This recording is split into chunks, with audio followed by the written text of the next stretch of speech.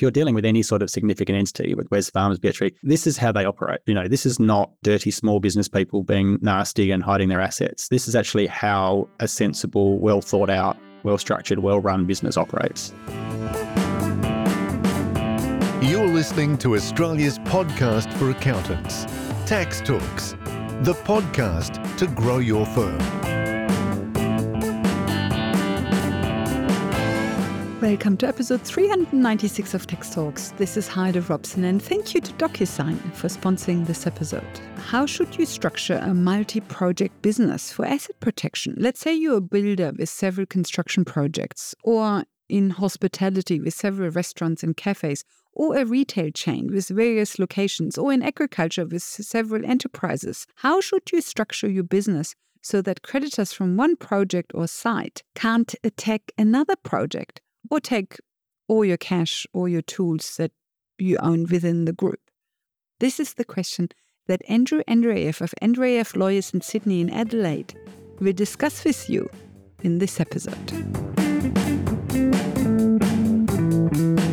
It's linking into a conversation we had a while ago about structuring a business that has several projects. And these projects could be construction projects, it could be different restaurants, it could be different branches of a business, it could be different retail shops, where you have each project in a different company, and then you have a holding company, then you have a finance company, and then you also possibly have an HR company.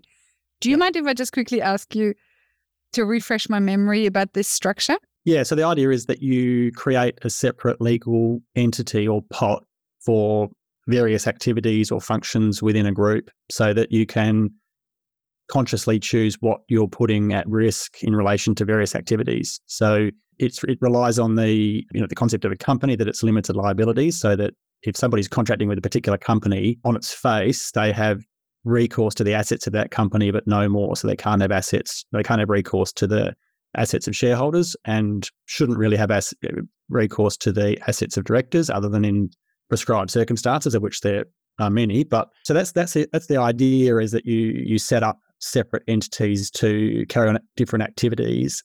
And where it really comes into its fore is when different activities have a different risk profile. So certainly acting as a treasury company or holding assets, it has a different risk profile to carrying on a major construction project or licensing software to 10,000 people. So the idea is that you would have assets or low risk activities in one entity, and you would have the high risk or project related activities in another entity.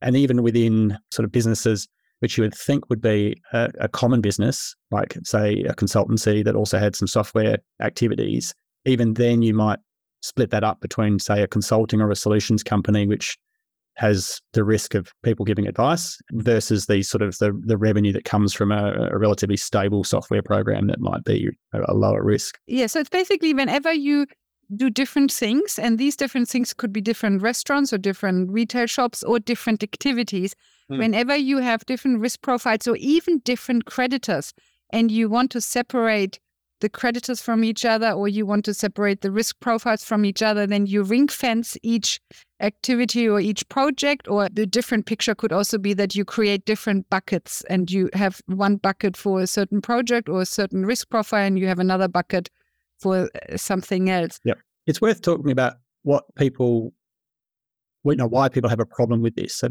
people will whinge and they'll say, it's not fair that people create a company that doesn't have a lot of assets, and then I contract with that, and then I should have recourse to all of your assets. So that's what somebody would say if they hit up against a wall, that there were insufficient assets to meet their claim. And so I think we've got this tension between, on the one hand, entrepreneurs and business people saying, I want to explicitly choose what assets I put at risk when I undertake a commercial activity. And then you've got another group of people, consumers or the government, that says, if you're silly enough to ever run a business, then basically everything is on the line. Your house, all of the assets within all of your companies, because otherwise you're a naughty person and you're protecting and hiding assets, and that's an antisocial thing to do, and you should be completely at risk for everything that happens if anybody deals with you. And both of those ideas or concepts have merit. And really what we need to do, as a society is work out where the line is between enabling entrepreneurs to limit or consciously choose how much they risk versus protecting the consumer against people who basically hold out to the consumer that they have got substance, but then at the end of the day, there's only $2 to protect them. And, that's really the whole asset protection debate. And I don't think we think about that enough, in the sense that if we're advising business people, we talk about, how to protect assets and create different buckets and quarantine stuff and all that sort of thing. And then at the other hand, if we're, government or we're, consumer focused or employee focused, it's all about, how do we bring in more and more rules that basically mean that entrepreneurs basically risk everything every time they do anything. Bit of a rant, but I think it's important to understand that context, because I think all of the debate and all of the discussion around asset protection has to take place within an understanding of what those parameters are. I will come back to that in a minute when we have the full structure on the table, and then to ask which way the courts more likely fall. So we have these different buckets for different projects. And then we most likely have we might have a finance company that basically takes the cash out of all the businesses and then loans it back to the separate operating company, so that if one operating company hits a wall, there is basically no cash, because that cash is offset by a liability to the finance company. Are these loans usually secured? They're probably unsecured, aren't they? They're usually unsecured. They really have to be secured. Often they're unsecured and then they're ineffective. They really need to be secured, and the way they would be secured is usually with a general security agreement or a charge, which is then registered on PPSR. PPSR. So, when we get involved, when we look at a group from a asset protection or structuring perspective, we often see that there's been accounting for various intergroup loans, and there might be a dividend from the operating company up to the holding company, and then there might be a loan back in the books of both entities of working capital back down to the operating entities or to the project entities. But what we often don't see is the actual documentation that secures that loan, such that if something happens in the operating entity and an administrator goes in, that the holding company is a secured creditor. Because if it's not, if it's just a general creditor, then it ranks alongside everybody else, and it's not very effective. Yeah, and when you say the holding company being a secured creditor, you mean the finance company? The finance company, yeah. It's higher up in the tree, yep. It's quite funny. I kind of have to laugh, how we as accountants, we book all these loans and backwards and forwards, and we're really in our element, and then in the end, it's actually completely ineffective because we forgot to take the lawyer along. Yeah, well, of course, I'm going to be on your side on that one. Yeah. Putting in place, so people often say, well, this is all very complicated, but, what we recommend in a lot of cases is just a sort of an omnibus sort of funding and services agreement for a group, which covers puts in place loan facility agreements between the various entities that sign up to that agreement. It also puts in writing an agreement that the entities within the group are going to trade with each other, on an arm's length basis, in the sense that, one provides labour to another or whatever. There's really two benefits to that. One is the asset protection benefit, because you've got a written agreement and secured interest among the group. And that can also cover things like plant and equipment that's put on sort of lease or longer term use between various entities.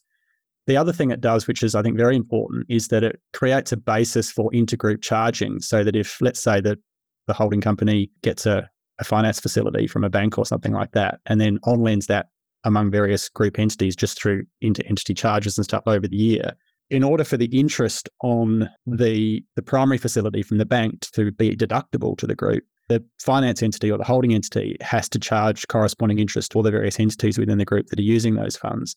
And if there isn't a back-to-back charge that passes on that interest cost, then the group overall loses that deductibility at the top. And that's something that the tax office is quite hot on. I know that, once again, accountants are very good at doing all the journals to get all the intergroup loans, flowing around the place and recording, this is being paid for that, or this particular worker is employed in this company, but it's being used over in this company. The reality is if the second company isn't charged a fee for the use of that worker, then the wages of that worker in the first company aren't deductible to the first company. And so if you actually look at, most people, even simple businesses, have more than one entity in their group.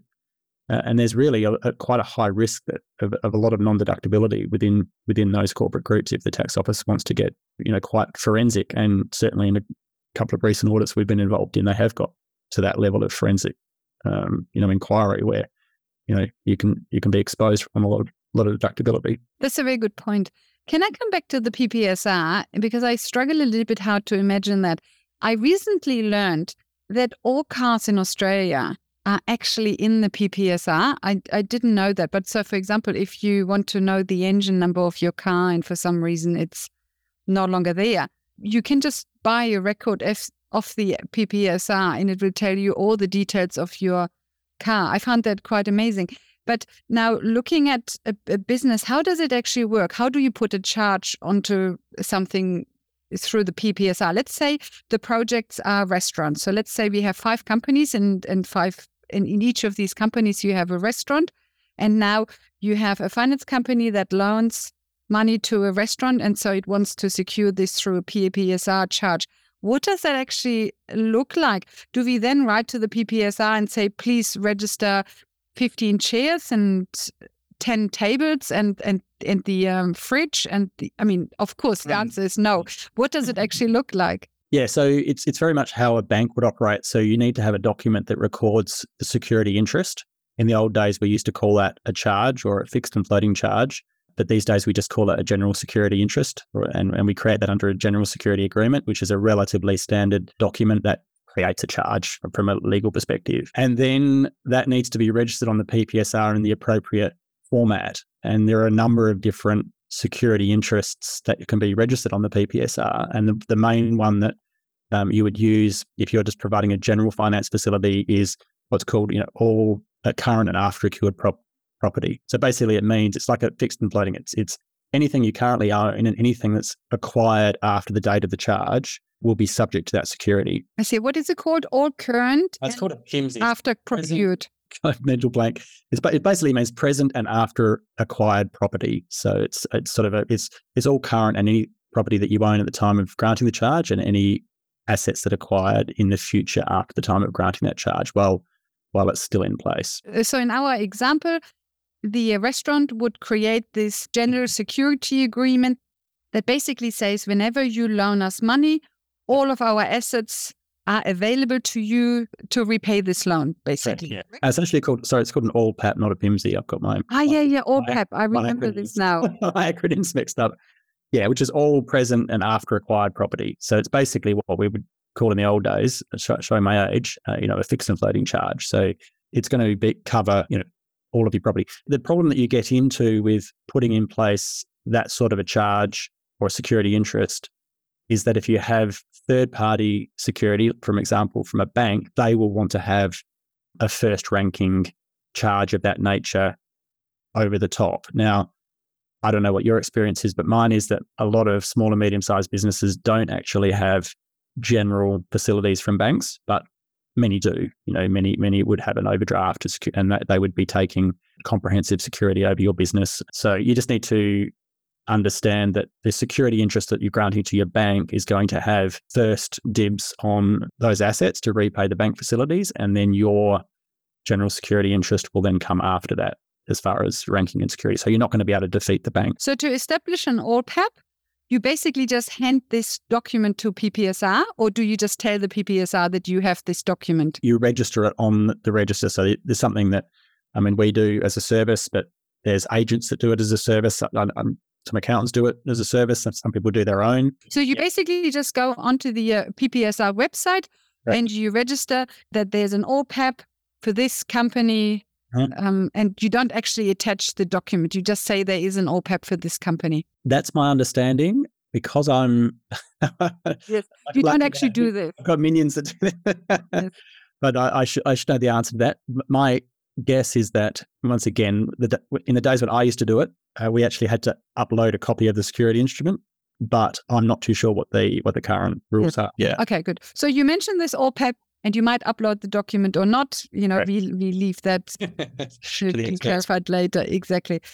And so then if you go to the bank to get a business loan, then of course that will cause a problem because the bank will say, oh, hold on, you have an old PEP there. We don't like that. We want to be first ranking. So then you have to change that. I assume you have to then go to the PPSR and say, my old PEP is second. Let the bank come first. That's right. Yeah. And often there's another type of security interest, which is called a PIMSI, which is basically a security interest that relates to money that's used to purchase a specific asset. So, for example, a car, if you went to Toyota Finance, for example, they would have a security interest over that vehicle.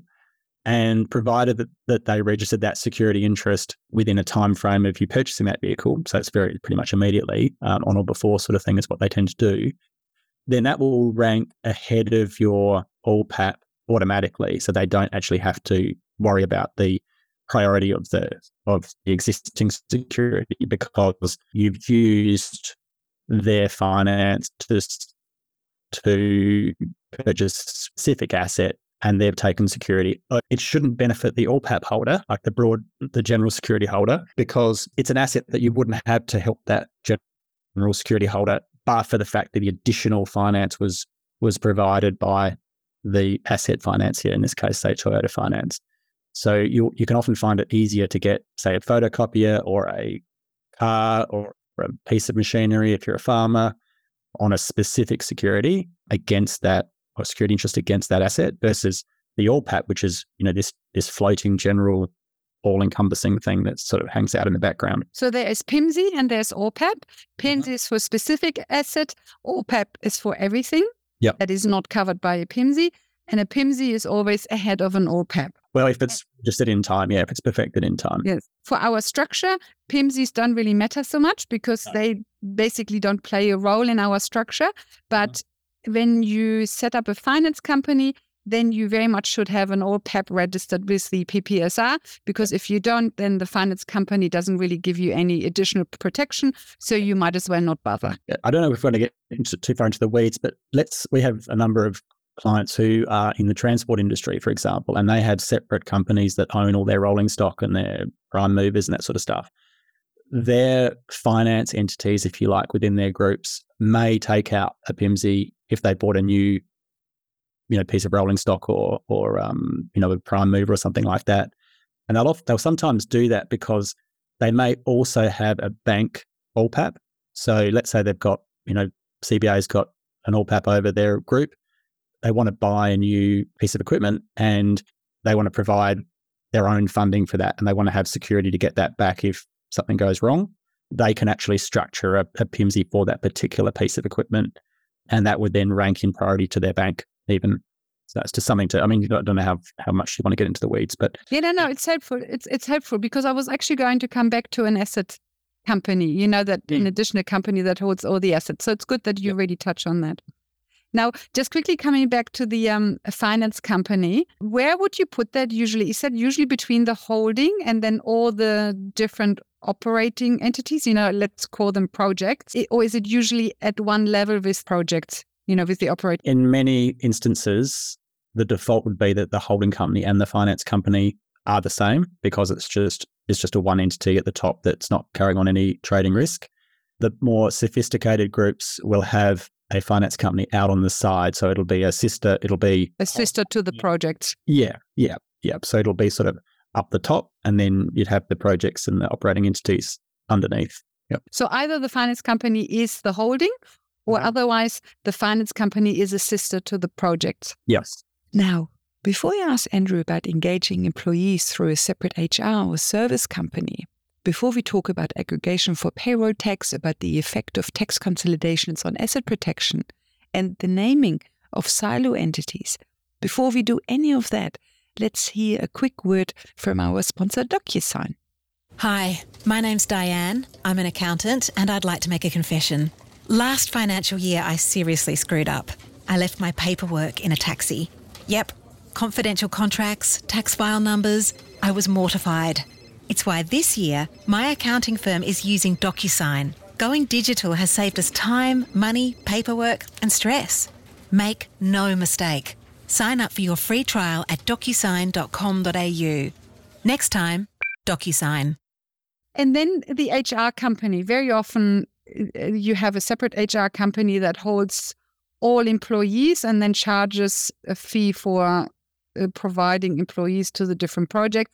I think that especially happens when employees jump from one project to another. For example, when you have 5 restaurants and they sometimes work in this or in that restaurant, hence then the HR company basically just pays them as usual and then on charges it based on their timesheet. I assume that and also one additional advantage of that is you just have one payroll, you just have one workers' comp policy, you just have one fair work risk exposure, etc.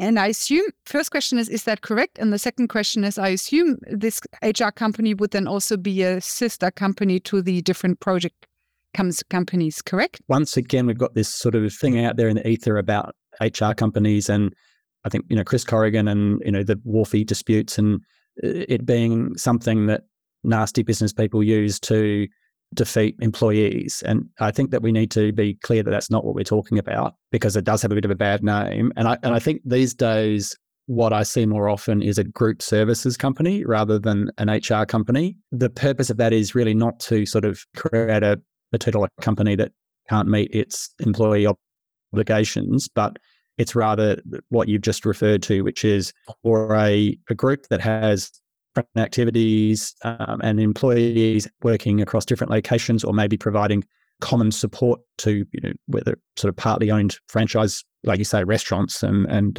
which might have different partners in and that sort of stuff. They also tend to do other things. They might procure centralized accounting services. They might have central legal.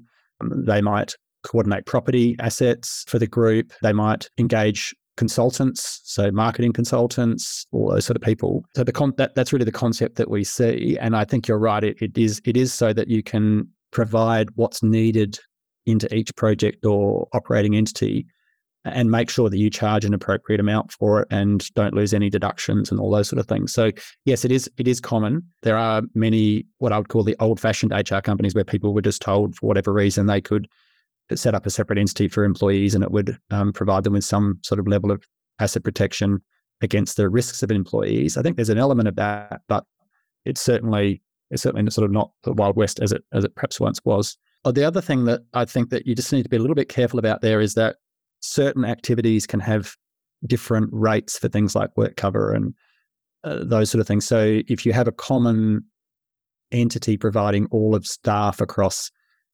anything from like a workshop through to a different type of activity, you'll invariably subject yourself to the higher rates for all of your staff. So sometimes this can be a bit counterproductive. There's also sometimes opportunities to split workforces genuinely for payroll tax purposes. And certainly having a group services company will mean that you're very much grouped for things like payroll tax. I'm not saying it's easy to split workforces for payroll tax purposes, but sometimes they're genuinely, there's different ownerships and there's different activities, fundamentally different industries for a diversified business. So I don't think it's a case that if everybody who comes through my door would be put into a separate HR services or group services company. It's very much a horses for courses sort of approach. It's very good that you mentioned payroll tax. I think the threshold is something like $1 million or so in New South Wales, correct? I somehow have $1 million in my head, and it was increased to $1 million during COVID. So as long as your payroll, your total wages or total compensation you pay is less than 1 million, then you don't have to worry about payroll tax.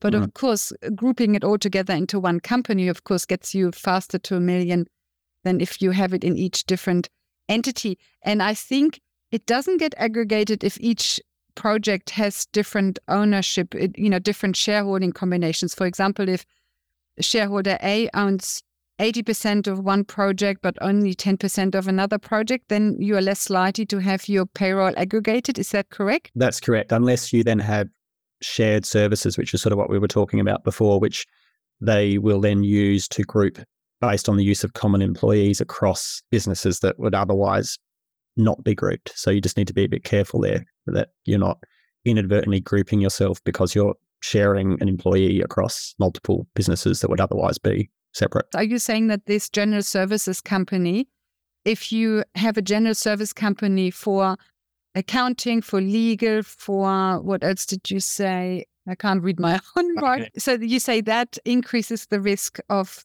having your payroll pooled together, aggregated together? Yes. Okay. Okay, so if you if you don't do the HR bit and you allocate your employees to the different companies because you have different shareholdings and you want to avoid aggregation, the payroll tax purposes, then you should also avoid this general service pooling, because otherwise that general service pooling will pull you back into an aggregation. That's right. Yep. But if for some reason this general service company works for us, then it would be a sister company to the other project companies, correct? Yep. And then we come to the asset company you already touched on. If there are significant assets in the business. So, for example, if it's a construction business and there are a lot of very expensive cranes in the business, then of course you would put them into a separate asset company so that a creditor for one of the projects couldn't go after your $5 million crane, for example. Yes. And that asset company then, of course, would also be a sister company to the operating entities, correct? Yes. Yeah. And I think there it's absolutely crucial that your interest, your ownership of that asset or the asset company's ownership of that asset is recognised on the PPSR, because if that crane is being used by the operating entity on an extended period and then it then gets taken on site, etc., and either the client goes broke or your actual operating entity goes broke, then when the liquidator walks in, they will just take the crane, even though it's in a separate entity. The only thing that gives you any protection is the PPSR registration that effectively perfects your title against other claimants. So that's something that, once again, we see missed quite often. People will set up the structures. They may even put in place the lease. So, you document the fact that the asset is owned by company A and it's leased to company B, on certain terms. But then they forget to perfect that protection by a PPSR registration. And that's fatal if a liquidator then comes in. And the other thing we see people do is that they forget to charge an appropriate rental charge. And that means that they lose the deductions for things like depreciation and stuff on the plant in the asset company, because they're just letting the asset float around their group doing stuff and they're not actually recouping a relevant charge.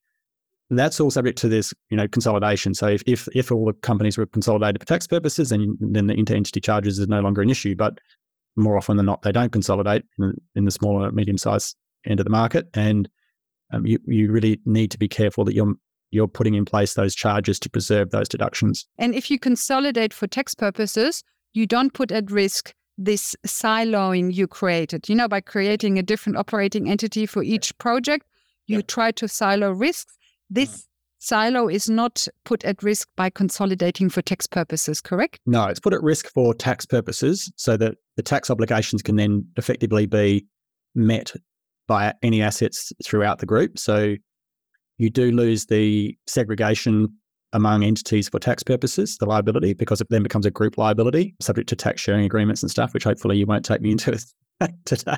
But for the rest of the world, tax consolidation doesn't remove the corporate wall. The corporate wall is still in place. And I don't know if we're going to talk about it, but how you preserve the corporate wall with respect to the rest of the world depends very much on the representations that you make to the rest of the world. So this is probably a good time to talk about this, which is when you are dealing with the public or your clients, if you misrepresent who they're dealing with or the assets that are available for their protection, for your clients and customers' protection, then the courts will look through the whole structure. So, I advise my clients that their holding entity and their finance company should not have their trading name in the name of the company, for example. So if it was Andre of Lawyers, I would then have a holding company, which would be, Legal Holdings or whatever it may be, so that there's no confusion that when somebody deals with the trading entity, that they're not also that the entity that holds the intellectual property or the entity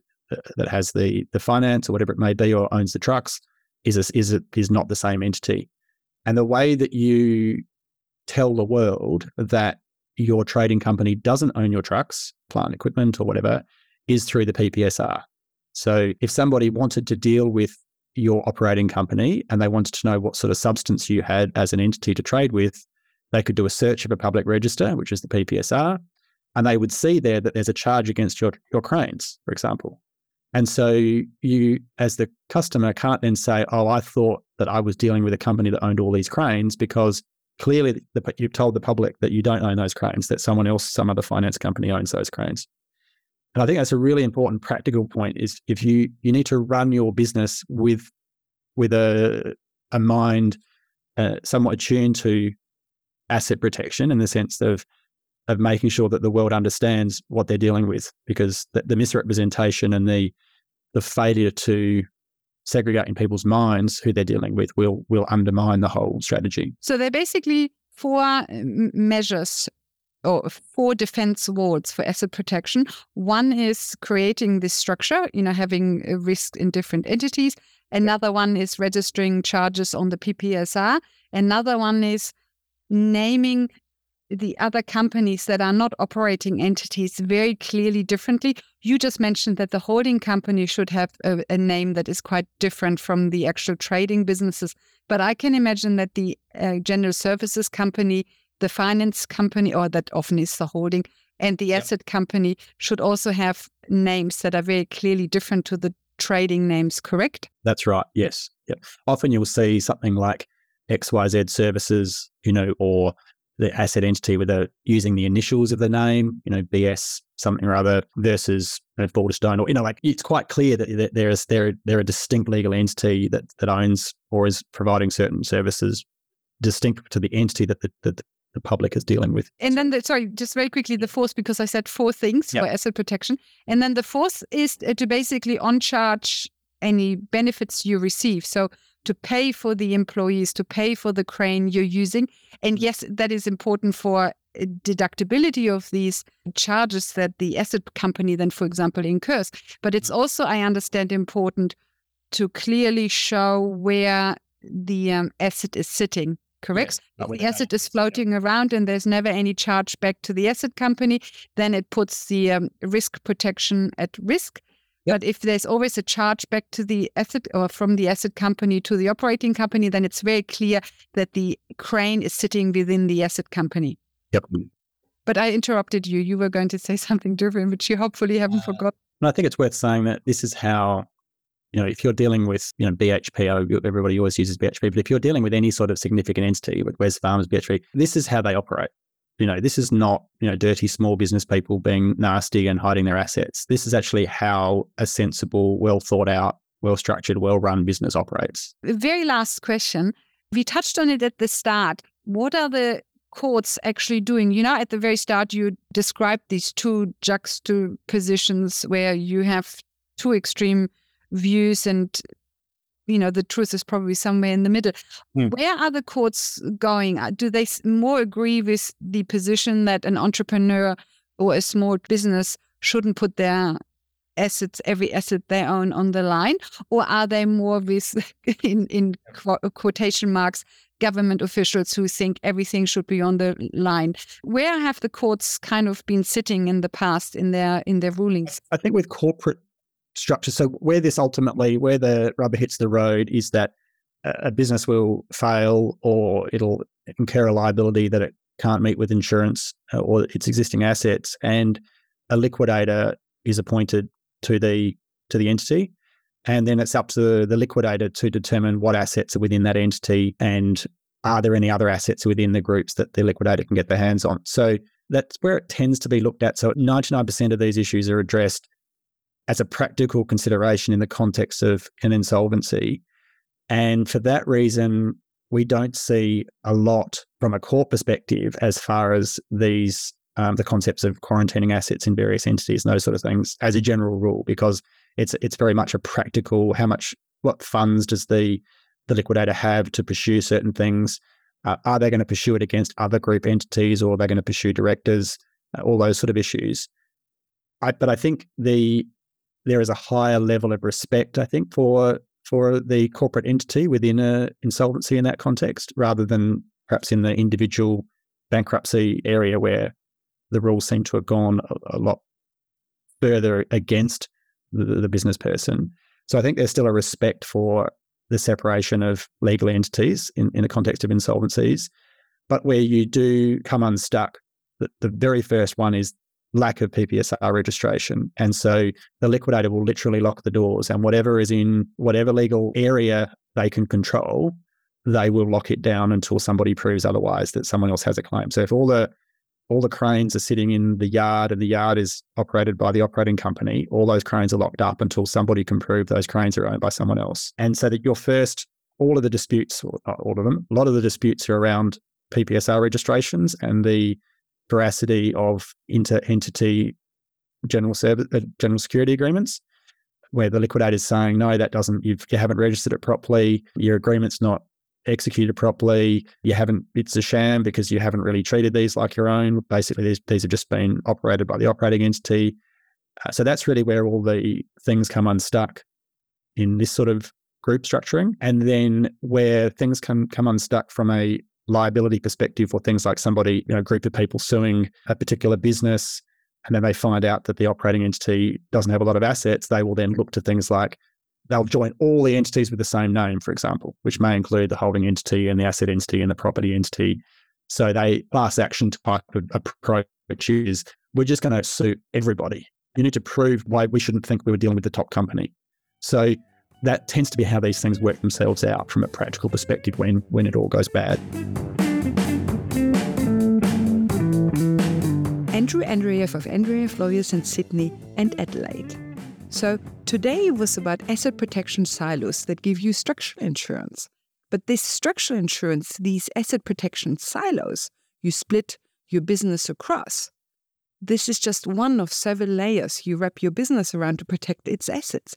There are other possible layers you can use. And this is what we will talk about in the next episode 397. We will talk about 5 different layers of asset protection. The obvious ones are contractual insurance. So, for example, for us as tax agents and accountants, it's professional indemnity insurance. Then, of course, you have the corporate veil when you operate out of a company. Then you have structural insurance that we discussed today, using different silos for your business. You also, with these silos, of course, you set up cross-claims registered in the PPSR or via a mortgage. Another possibility is to create an asset protection trust, which we will touch on next week, but then also cover more in episode 398. And last but not least, moving assets into other names so that the at-risk person has no assets. These are 5 possible layers you can use for your asset protection, which Andrew Andreev will discuss with you next week. Until then, thank you for listening, and thank you to DocuSign for their support. Bye for now, and see you in the next episode.